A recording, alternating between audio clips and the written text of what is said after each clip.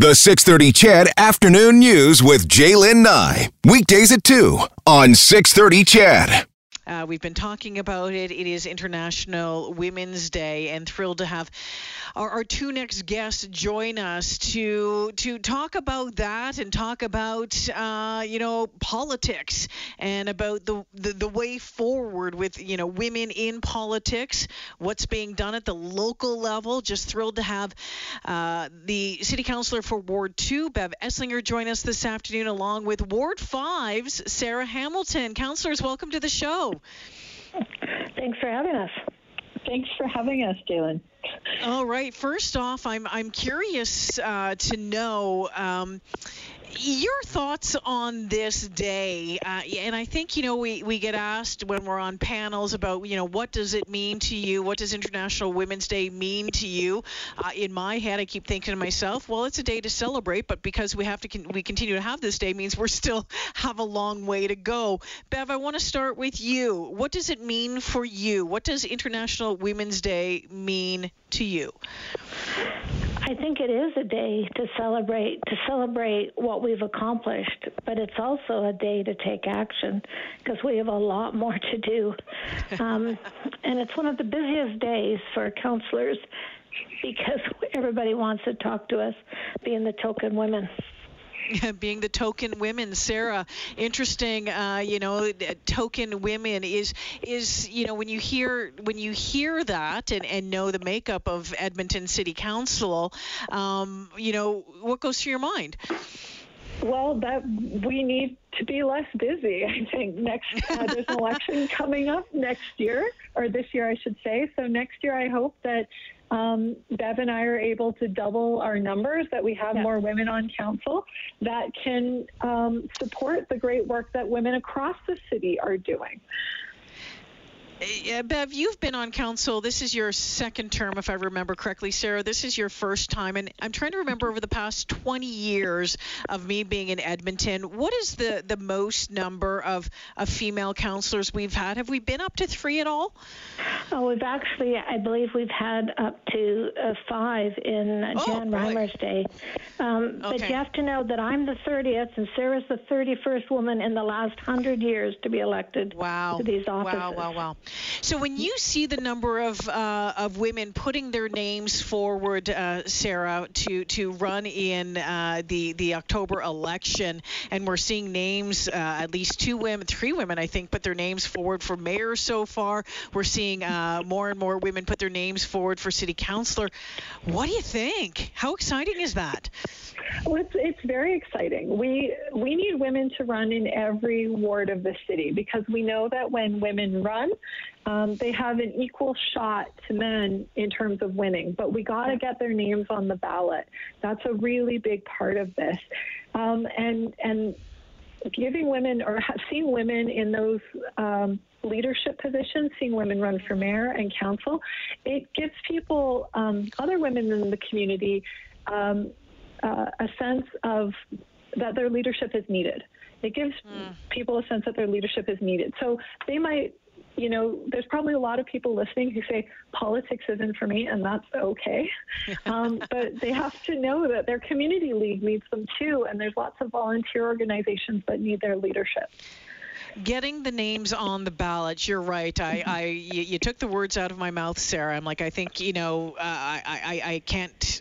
Politics to me just seems like a nasty, nasty place to be a lot of times. But then so does radio. So does radio at times. So I am not 100% sure why I'm pointing my finger at politics. But getting the names on the ballot and saying yes, you can do this. What are the biggest challenges that you see, and Bev, I'll start with you, in getting those names on the ballot and making sure that someone that Sarah living in Castle Downs can say, I can do this? Well, a lot of women look at it and they see how women are treated, and they go, I don't want to put myself or my family through that. So there's a barrier of figuring, they're going to be harassed or on social media or in person. So that's a barrier. Also, as women, we tend to say, I have to have all the job qualifications to run for a job. And we do that in politics. We think we have to know this and this and this and this. The reality is we need people from all walks of life to run. So hopefully that people are looking and saying, yes, I can do it. Every voice is important, so we really need them to not look at that. And the other thing that some women are afraid of is the fundraising to do it. So Sarah, what do you think? What is the barrier to getting those names on the ballot? Bev nailed it, frankly. Yeah. I think we have to be transparent about men and women in elected positions, in positions of power, have to be transparent about some of those challenges. People say mean things, and this is how you handle it, instead of pretending it doesn't exist, which has frankly been our practice in the past. I also think when it comes to running a really successful campaign, and I want to say success doesn't necessarily mean you win. You won. It means that you put it all out there, that you ran a really good campaign. A lot of times we tell women to run, and then we don't give them the support. So Beth talked about the financial support, but they also need the support of expertise.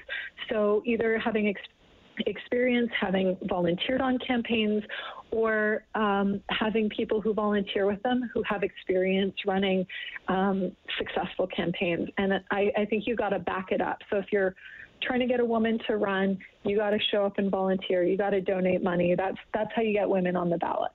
Yep.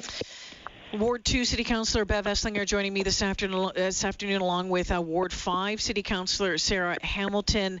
I'm curious to know what you would think. How different would City Council be? How different would it be in those meetings? How different would decisions be if there was an equal number or close to equal number, male, female, whatever, on City Council? Sarah, I'm going to start with you. Well, I think that, I don't want to throw my male colleagues under the bus at all. I've enjoyed working with them, and I've found them to often be champions of getting more women on council, of amplifying the voices of women and people of color. But I also know that everyone has a different leadership style, and that I've found that women tend to be more consensus builders. They're more likely to go and work out differences with their colleagues outside of the public eye. And I don't think that's a bad thing. I think people need to know that their city council can go and talk to each other. They can work through disagreements, and they can find consensus. So much of city governance is consensus building. And I think that's something I ran on 4 years ago, being a consensus builder, and it's something that I've appreciated about my time on council, that's a skill that's highly valued. Bev, your thoughts on that front? Yeah, I also think we would bring different perspectives. And like Sarah, I value the perspectives from my colleagues, but women just sometimes see different aspects of issues. A good example I would bring is public transportation. I remember when I started talking about hearing from women about concerns of safety on public transportation, some of my male counterparts were very surprised. They just that wasn't their experience. So I think bringing different experiences would give us more rounded conversation.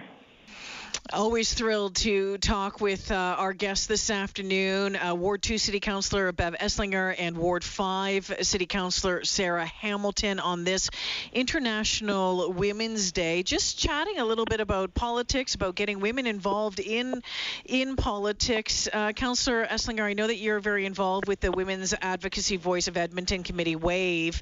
Tell me about the work that's being done there and the important work that's being done there. It's a council committee made up of a really diverse group of women of all ages and backgrounds, and they provide advice to the city on various issues that are coming into policies or directions that we're going. For example, they were very involved with Edmonton Transit on how to improve women's safety. They also work with different groups, and they listen to groups, and then they become their voice. So they advocate on women's issues, as well as they are leaders and they develop leadership there. And so I think it's an opportunity. I hope one day to see some of them running for office. Fantastic. So the committee, if I remember, came into effect back in 2014. I'm curious from both of you to know about how you believe Edmonton is doing when it comes to women's issues, when it comes to diversity. Bev, I'm going to start with you just to pick up on your thoughts with WAVE, and then I'll get to Sarah. But what are we doing a good job at, and what needs to improve? We're actually a leader in many of these areas. I sit at the Federation of Canadian Municipalities on increasing women's in politics, and we talk about what we're doing. For example, we've adjusted our hours so that, they're more family-friendly for councillors. We have a paternity policy now that we didn't have before. We have different ways for women to be engaged, and I think it's exciting to see we've implemented GBA Plus in all the city policies, which is more than gender, but it's looking at all policies through all the people that would be impacted by them. And so we are making some real headway in some of those areas. We still have to improve in the number of elected officials, though. Yeah. Number of elected officials. Sarah, when you look at the work that's being done and you hear that list, okay, this is good, check mark there, check mark there, check mark there. What do you believe still needs, I guess maybe even over and above more women in politics? What does Edmonton still need to do? Well, I just want to mention that Bev piloted a lot of what she just mentioned. She did that before I was on council, so I just want to give her, to commend her for that work. I think we're still hearing that there's a ways to go, obviously. We're hearing about what you might call that intersectional issue. So it's not just about being a woman on public transit, but being a woman of color or being a religious minority that might be easily targeted. We hear about the Muslim Somali women who are being targeted, and so I think we've got a really good start on what it means to create a safe city for women, what it means to create an equitable city. I think we need to expand that lens to include people of color. I think we need to address the accessibility issues because a lot that affects a lot of women as well. But looking at the city through the lens of how it impacts women helps us further build our city and create a more equitable city. We always tend to ask about mentors and about those who have helped guide, advise, there to have a shoulder to cry on or laugh with. Sarah, if looking back over your career, and boy, you had a busy career before you became a city councillor. You were doing all sorts of things, but did you have someone along there to help continue to push you and maybe give you a kick in the butt when needed and that sort of thing? Like I'm just always fascinated to know who it was that helped guide. I've had a lot of different people over my professional career who have filled that role, and I think it's important. A lot of times when we talk about women, we talk about that one person, and being able to I guess to sound like Taylor Swift, to have like a squad of people that you can turn to is really important. And I still have that. I still have women in my community that I sit down and I talk through challenges with. But the constant in my life has been my mother. Yeah. Yeah, and I think that's true. Like, I'm lucky enough, that's not everyone's story, but she's been my strength. And it's interesting because I had a conversation with a woman in the company that I work for just recently, and she's like, if you ever need anything, just reach out. I'm always here. And we'd only had a couple of conversations, but when you're looking and you're exploring new ideas, given that opportunity, being able to reach out is so important. Bev, the last word for you this afternoon about the importance of mentors and having that someone that can be there to listen and advise. It's absolutely important. Remember, I was the only woman on city council last term, and so I quickly reached out to people. Kim Kershell was a former counselor. I connected with her. I connected with other women in the city and other women that were very successful as leaders in our city, because we really need to have that sounding board at times, or that you can do it.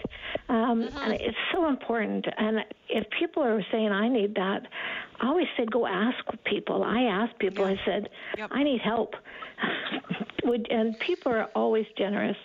I never heard anyone say, no, I don't want to listen to you. Yeah, isn't that nice when you reach out and say, hey, will you listen to me for a little bit? Will you advise me just a little bit? When they turn around and say, absolutely.